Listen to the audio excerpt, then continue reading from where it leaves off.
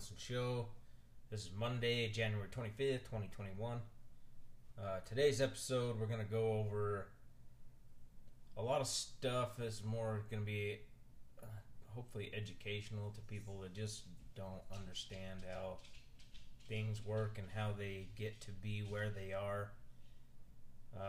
Mostly, especially since we've got such a big controversy going on over energy and pipelines.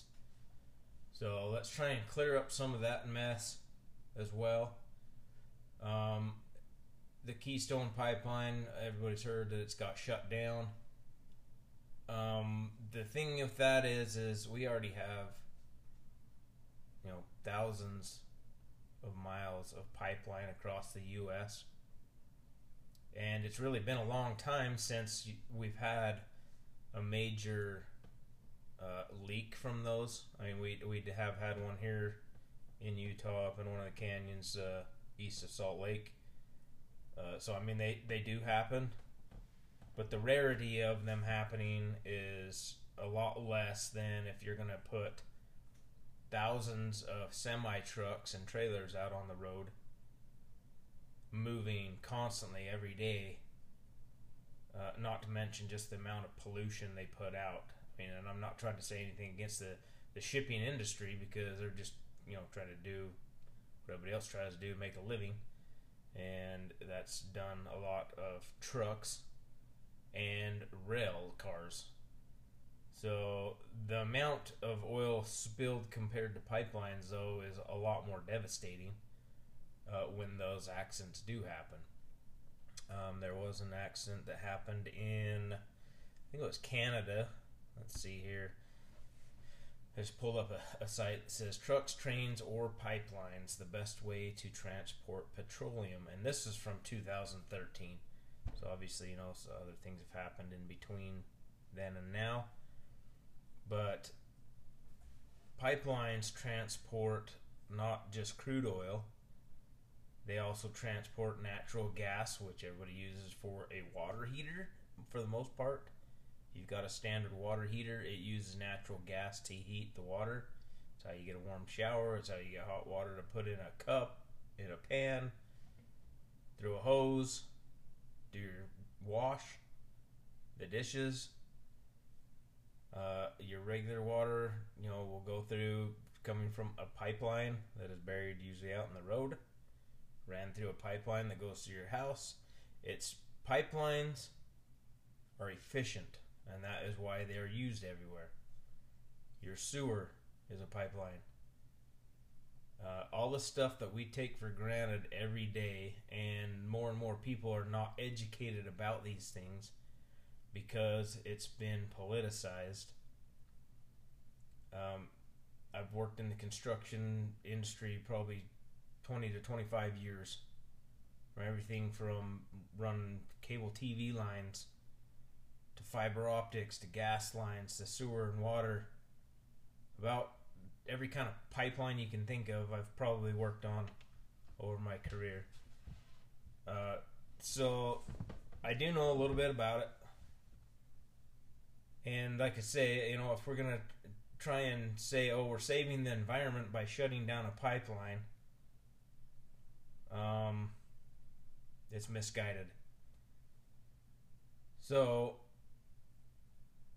pipelines especially have gotten a lot better than the older ones. They're more strict on trying to prevent these. A lot of them have got double or triple wall pipelines they put in now. They do have people that monitor the right-of-ways of where these pipelines run, looking for leaks and different things. They're really stringent on when they run steel pipelines of the welding. They x-ray every weld, make sure there's no flaws in the welds. They wrap them with all this fancy tar-like wrap stuff to keep any kind of corrosion in any of these weld joints. Most of the pipes are lined with another, I'm not sure what the poly coating is, but it's just an extra layer to protect them. And then the pipeliners, when they are laying this stuff, before this stuff is buried, they usually run a tool down it that looks for any kind of nick in these coatings. Because if it has a spot where it can ground out to the earth, it will corrode there super fast and you will have a leak there. So they've got all kinds of tools and stuff that actually work to help make these things safer. And they've got inspectors that are there, all the time. Especially the companies that own these pipelines. The last thing they want to do is have to go do damage control because one exploded or it leaked and it ran into a river, which we seen up in I can't remember the canyon there north of Salt Lake, somewhere there.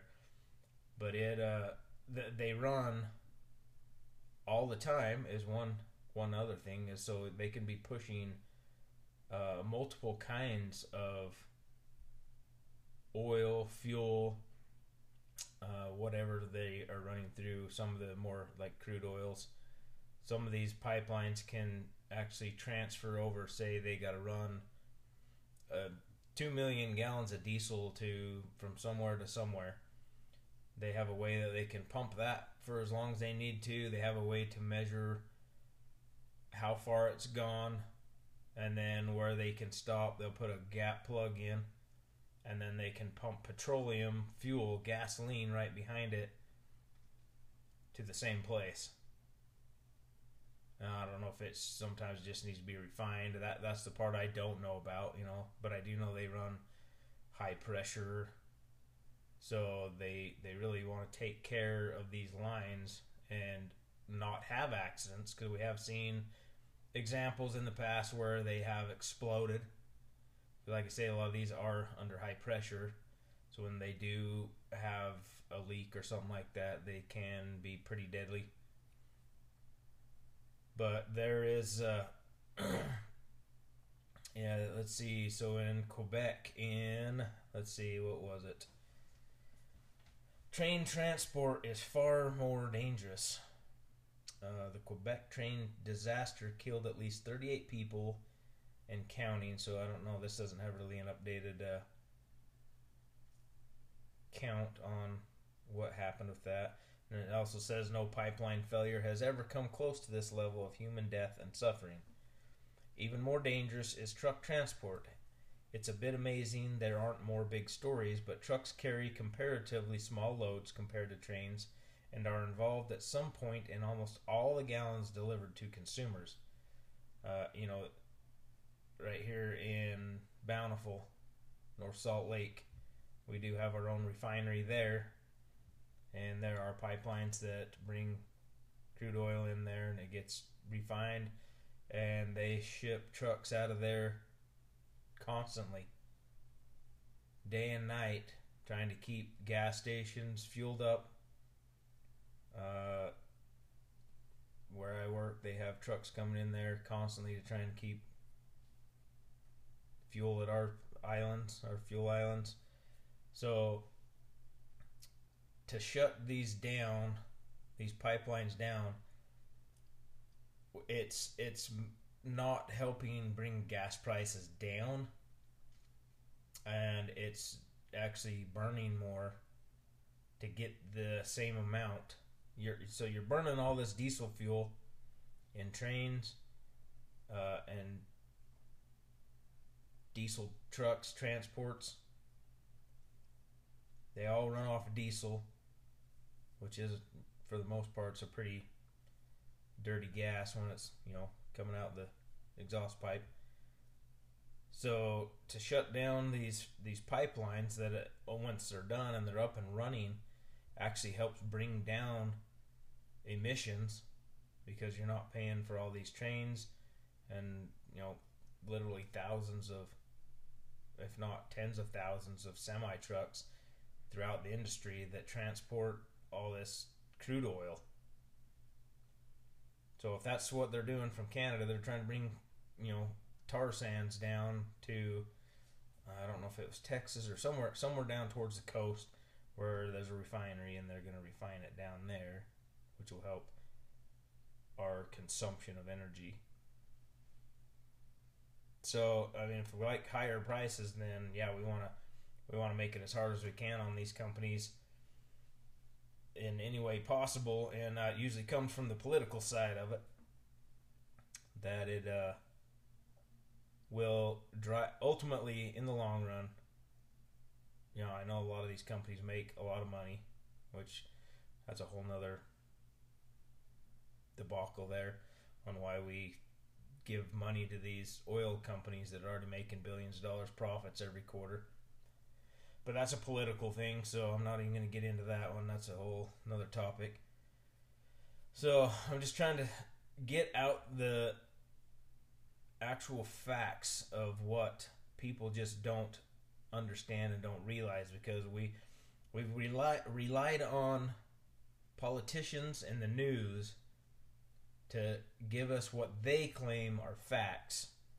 And when you see them talking about certain stuff that you know about, and obviously you can tell they don't know about, is kind of irritating. Because, you know, most of these people have been in politics their whole lives. They have no clue. They don't have a clue how water ends up at their faucet in their house, or at the drinking fountain, or to go wash their hands in a bathroom. They don't understand what had to happen to get that commodity to them. And it's the same with like these oil pipelines. A lot of them, I just don't think they understand that, or they don't care. That's probably the biggest things. They don't care. It doesn't fit their political interests, so they're going to demonize it. They're going to get the support from the environmental groups and all that stuff. And the only thing, I mean, you can look all over the place if you know what you're looking for and see where pipelines run. And the only reason you can is because they don't want major growth of trees and things like that growing back over the top of where these pipelines are. Because if anybody knows what trees do, they cause problems just in themselves. You know, they're beautiful, they create shade and oxygen, but on a pipeline right away, they're bad news. So a lot of times it'll just usually be that cheat grass or something like that. So it's usually just once the summer hits, it turns that yellow color, and you'll see a definitive line up through the hills, through the plains, wherever they're running. That's usually where one's at, just due to the fact that they don't want all that big growth on top of the pipelines, because it's going to be a potential for other problems. So anyways, yeah, so they had that spill 2013 is when this article was written. Just the amount of fuel we have to use to transport that stuff. You know, if we really want to lower emissions, it makes more sense to allow these pipelines to be put in. But like I say, it turns into a political thing, and it's a whole different story. And also, so it says, the personal injuries from truck accidents are more diffuse than trains, but add up to more accumulated injuries and deaths. Truck plus petroleum products and injury or death accidents are fairly common. These three transport modes carry almost all the fuels we use. Spilling a 3,000-gallon semi-trailer of fuel is quite a problem. Spilling a row of tank cars with petroleum capacities ranging from about 20,000 to over 60,000 gallons is a different problem. But a leaking pipeline is a whole other kind of problem. The thing is with pipelines as well is that, like I say, they've gotten to where they can detect abnormalities in the flow rate. So they have ways of shutting these down, usually fairly quick nowadays. Not all of them, because a lot of these old pipelines are older. So it makes more sense really to place new ones and quit using the old ones, even though they're going to use them until there's a problem where they have to shut them down. But it's goes on. Most pipeline leaks start very small, usually from corrosion eating away from the outside. A mechanical piercing almost always reveals the new leak. Most all leaks are eventually found. Just comparing meters at the ends of a pipe section can reveal a problem. There is the product lost and the cleanup expenses that all spills entail. Like I say, like I say, they don't want the leaks to happen. I mean, because that's just money out of their pocket. They got to do a lot of stuff environmentally. I'm not saying it always happens, but a lot of the stuff they have to do to clean it up gets pretty expensive. According to a recent report from the U.S. Department of Transportation Pipeline and Hazardous Materials Safety Administration, the majority of leaks are smaller but can persist for months or even years, and those that are even reported are generally done so by people who have stumbled upon them by accident. Pipeline leaks that get noticed by the public first are about 0.25% of the leaks reported, followed by operators and their contractors, and then they have specialized leak detection systems that catch about 12%, other and blank total 20%, air patrols catch 5%, controllers 5%, ground patrollers by operators 2%, emergency responders turn in 7%, and parties that cause accidents 6%. There, like I say, there's a lot of these pipelines everywhere. You got a lot of construction work that will cross over them just naturally because of where these things run. So accidents are going to happen. People just don't understand that puncturing one of these can be pretty deadly. Like I say, especially a lot of these cross-country high pressure ones, they usually run at like 2,500 psi. So when they are pierced, it basically ignites itself, a lot of it.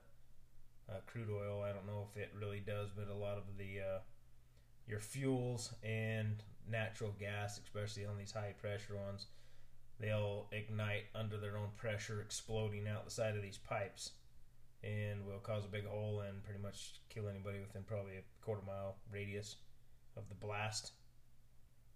But like I say, they do have places they can shut these down. But anyways, it moves on. So a little reality check is a typical crude oil tank car might be 32,000 gallons. That's one car. A crude oil train could be 100 or hundreds of cars, depending on what kind of load they got to haul out from somewhere. If they can, if they get a load for 200 cars, they'll bring in extra engines to help push the load or stop the load or whatever, but they can add literally a lot of cars on these train to, so let's say they're doing a comparison of 100 cars at 32,000 gallons is 3,200,000 gallons. The terrible, nasty pipeline crude spill in Arkansas was estimated at a total of 80,000 gallons escaping during the 45 minutes that it took for the leak to be detected and then stopped, about 2.5 rail cars worth. So at Lac Mégantic, Quebec, several rail cars carrying oil derailed and caught fire at about 1:15 local time on July 6th, forcing the evacuation of 2,000, killing 38 so far and many more injured still to recover. Like I say, when any kind of outside transportation, it's no different than driving a car. The more you're driving your car, the higher the odds are you're going to get in a wreck. It's just, statistics. I think they say the people that drive within mostly a 5-mile radius of their home are the more likely people to be getting in a wreck as well. So it's, and that's, like I say, just statistics on that stuff. Okay, so the Washington-based Association of American Railroads said in a report this year the rate of hazardous material spills by railroads is about 2.7 times higher than pipelines. The cost for rail transport is about 3 times higher than pipelining. So not only there is now your end consumer is going to be able to make the savings down the line by being able to transport this material through pipelines easier and more efficient. So what about the leak matter the pipeline opponents scream about? The current leak detection technology is called pigging. The PIGs are inspection gauges that can do a variety of maintenance operations on a pipeline, from inspecting to cleaning without stopping the pipeline's flow. The first PIGs were used strictly for cleaning, and they got their name from the squealing noise they emitted while traveling through the pipeline. The current generation of smart PIGs can detect corrosion in the pipeline and are thus relied on for leak detection. So that's kind of like one of those plug things I was, telling you about. They can put in there to actually change from running diesel fuel to unleaded gas. They just change it over and then start the pumps back up and start pushing fuel. And then they usually know about how far it's gone in a certain amount of time, how fast it's flowing, all the details of it. So it's really just more efficient. Okay, but it does say, still the current systems and technologies only detect 50% of leaks. Big leaks like the one in Arkansas and another a few years ago in the Kalamazoo only add up to about 10% of leaked material. Little leaks make up the other 90%, and the leaking cars and trucks of the nation utterly dwarf that volume. The bad news is there isn't a lot of new technology to apply. Operators' attitudes leaves a lot to be desired. Some of the big operators remain skeptical of new pipeline leak detection systems, as their cost-saving applications are as yet unproved. Many have a hard time believing the new technology works and have to see proof through customer field tests, which surprisingly are currently ongoing. The facts are rather well stark. Pipelines are lower cost, safer, and less damaging than all kinds of motor transport. The environmentalists would be more credible if they had a history and reputation for clearing up the black oil slick in the middle of America's highway lanes, where far more oil is deposited with little notice. In the end, though, it boils down to lives, suffering, and safety. The economy, our standard of living, the health and welfare of our families and communities depend on a supply of crude oil. The Keystone XL pipeline is stopped lacking just one person's action. As that person is a lawyer, we might wonder what it's called when someone purposefully chooses to endanger other lives over safer alternatives.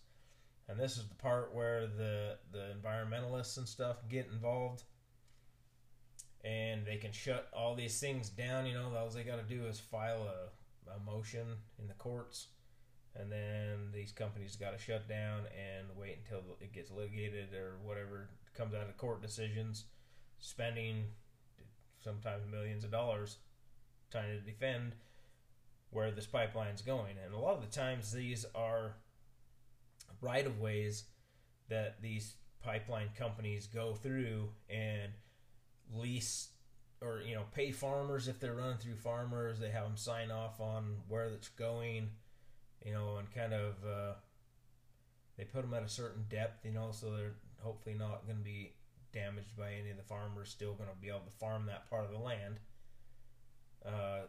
They'll pay them for crop damages, whatever time of the year it is, if that's when they're digging through there to place this pipeline.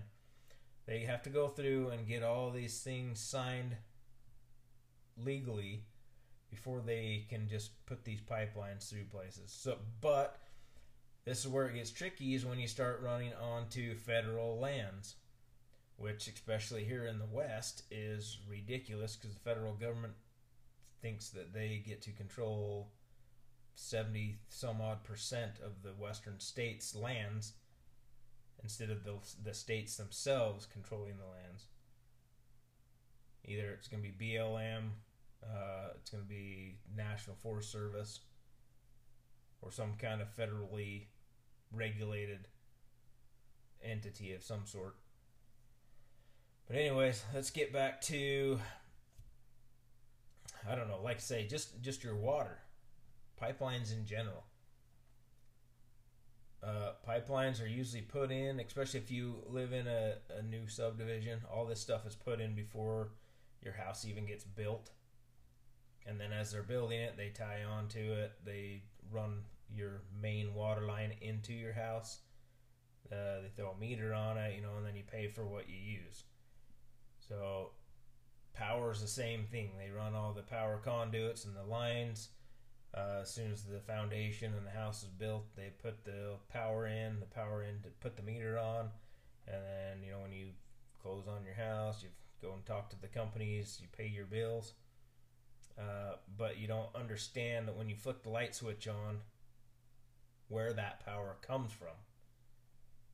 Now, most of the U.S. is still, I think it's mainly coal-fired power plants still, for the most part, because building a new power plant is expensive.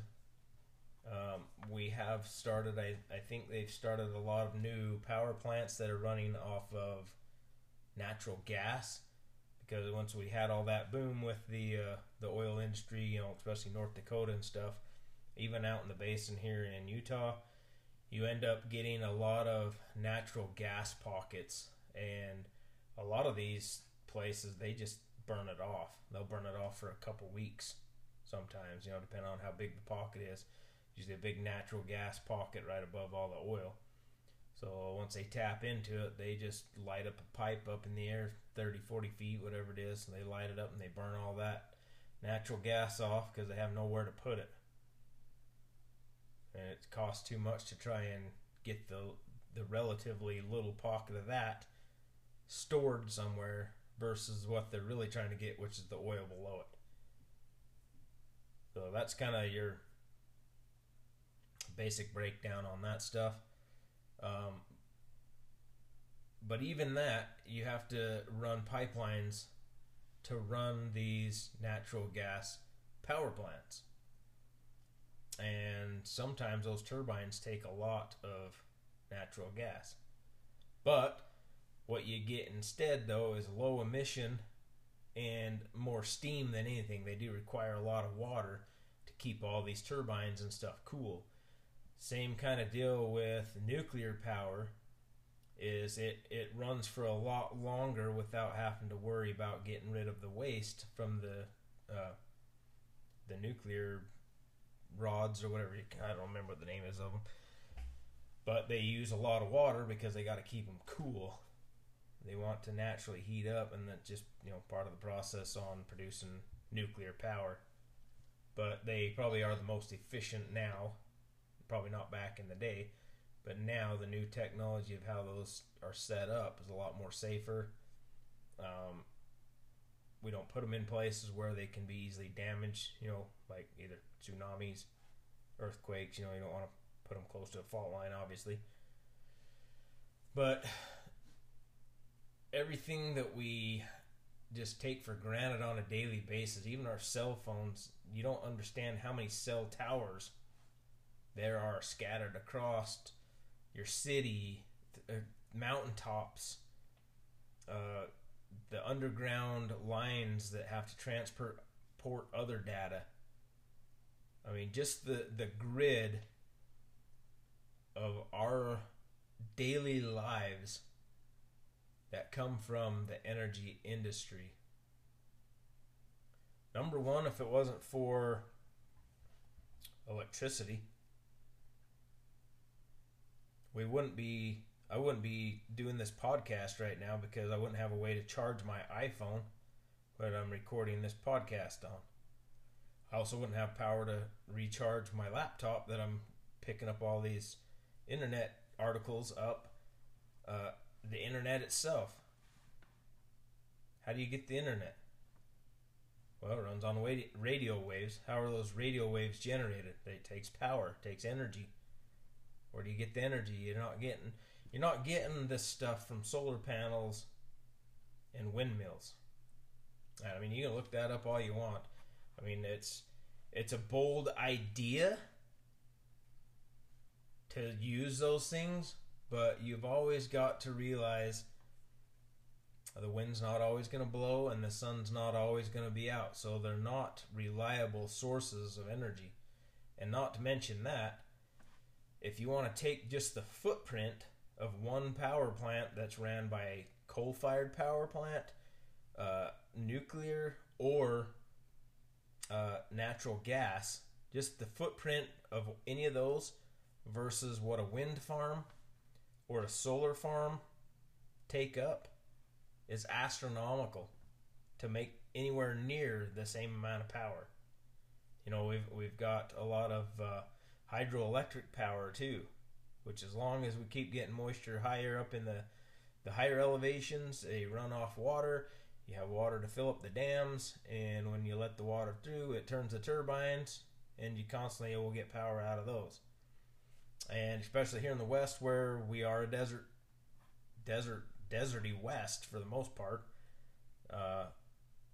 we need probably to start looking into being able to build more dams and regulating this water. I mean, all this water coming out of the Rockies and stuff, it all ends up in the ocean eventually. You know, I mean, I don't know why we don't look at other pipelines to, especially here in Utah, we have the Great Salt Lake. It's a salty body of water anyways. We could actually build a pipeline somewhere from the coast, pump water back into the Great Salt Lake. It's evaporating. It's been evaporating for tens of thousands of years probably. You know, back when most of this northern state and clear out into Nevada was covered in a lake that was called Lake Bonneville. I mean, you can look it up on the maps. They have maps of where the water lines have been, the water tables, you know, hundreds of feet deep in a lot of places, and covered a lot of square miles.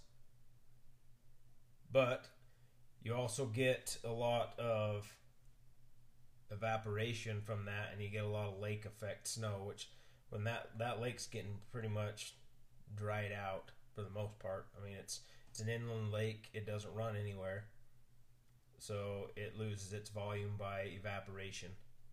But we used to get a lot of that back due to storms would come in and they'd pick up a lot of that moisture off the lake and create more snowpack in the mountains, which in turn the mountains themselves would filter all that stuff out. We get drinking water. It runs down the rivers back into the lake, the excess. Same thing from everything down this way, the Provo, Spanish Fork rivers. They all come into Utah Lake. It runs down the Jordan River into the Great Salt Lake, and then that's where it kind of stays. But those water sources are getting leaner, you know, especially right now, that we need to look at other ways to be more efficient with our energy. That goes to these pipelines and different things. You know, it's like if we're going to keep just burning all this fuel because some environmentalist that doesn't understand the bigger picture on what's trying to be done. They're just simple-minded, only thinking this is going to produce more carbon emissions because it'll just help people get cheaper gas. Well, that's not a bad thing in my opinion, because the cheaper that is, then we start finding more efficient ways to use it. And we get people to, you know, just think of public transit. You know, they're finally starting to get a little bit better on their emissions end with buses and trains and different things. But they're not efficient as far as getting people on them. To just drive up gas prices does not necessarily mean you're going to put more and more people on these mass transit units. Most people here in America especially like their freedom to be able to drive their car when and where they want to, and it would seem to make more sense to be more efficient with our combustible engines and get a way to burn this fuel and stuff more efficiently, which it will also drive down the price of our gas and diesel, because there's not going to be as big of a demand for it if you're not going down to the gas station to fill up twice as often. So I think there's other ways better to be more efficient, and that's exactly what brought in pipelines in the first place. If you think about back in the day, where did people put their sewage? Well, if they were next to a river and they weren't downstream, that's where a lot of it went. They did it in a bucket, did their business, and either tossed it out far away from the house or down by the river or something, washed the bucket out to put it back in the house. So, flushing toilets, flicking on the light, being able to turn the faucet on, the economic power that our country has just due to these simple things that every day we do and use, but have no idea how it functions or what had to happen to make it get to your house or your business or your shop or whatever, is the part we need to be educated on. Instead of listening to these stupid politicians that have never worked any of these jobs in their entire life. They've been lawyers and or a politician or both, or a lobbyist or something, but have never actually seen how this stuff works is the problem. That's why we don't ever get anywhere with any of this stuff, because we got too many people pulling political strings versus actually looking at the reality. If you don't believe me, don't go on a vacation to a tourist town anywhere outside of the United States, in like either Mexico or any of the South American countries. Don't go to a tourist attraction town. Go to the towns where the people really have to struggle to survive, and you'll start understanding why everybody wants to come to America. Especially if you're one of those people that hates America for, I don't know, whatever, we're a bunch of racists or whatever stupid excuse you want to come up with. That's not the reason why you would go to a different country, as if, oh, there's a bunch of racists that live there, let's try and go to that country. You understand how stupid that sounds. That is not why people, especially in South America, want to get here. First of all, their governments are super corrupt, which ours isn't too far behind, I don't think. Even if you want to take Venezuela as an example, they used to be super capitalistic. But then they got in the mindset that, oh, we want the government to do this and that, and we pay taxes, so why not, right? Well, that leads down the dark road of eventually somebody ends up in power with all the power. They take over all of these pipelines that were once privately owned, and they start controlling them, and then they pretty much cut anybody they don't agree with off. They don't do any of the maintenance to the pipelines because they don't know how to. If you don't believe me, look at the history. Go back, Google it, if it's even still on the internet. That's another whole pipeline that's getting shut down right now, is the Arbiters of Truth. And that's the internet pipeline. They're scrubbing information to fit a political narrative. So I'm not trying to claim that I know everything, but like I say, in the construction world, I've done a lot of different jobs. I mean, even just down to the manufacturers of equipment, that modern day equipment that we use that makes it more efficient to put in these necessities more than anything. What we really should be doing as well as a country is figuring out how to get our steel mills open back up. We want to talk about we're energy independent. That doesn't mean we're not still importing oil from other countries. What that's saying is that we have the option of, okay, this country over here that we was getting all this oil from is now in a civil war or in a war with some other country next door, that if it interrupts our supply of oil, we can turn our pumps on and start pumping more oil and not see a disruption. And that's the private industry doing that. It's not our government saying, oh, well, we'll just go over and flick the switch and turn all these pumps on, and look at me, I'm Joe Schmo from whatever state, and look what we did for you guys. That's what we don't want.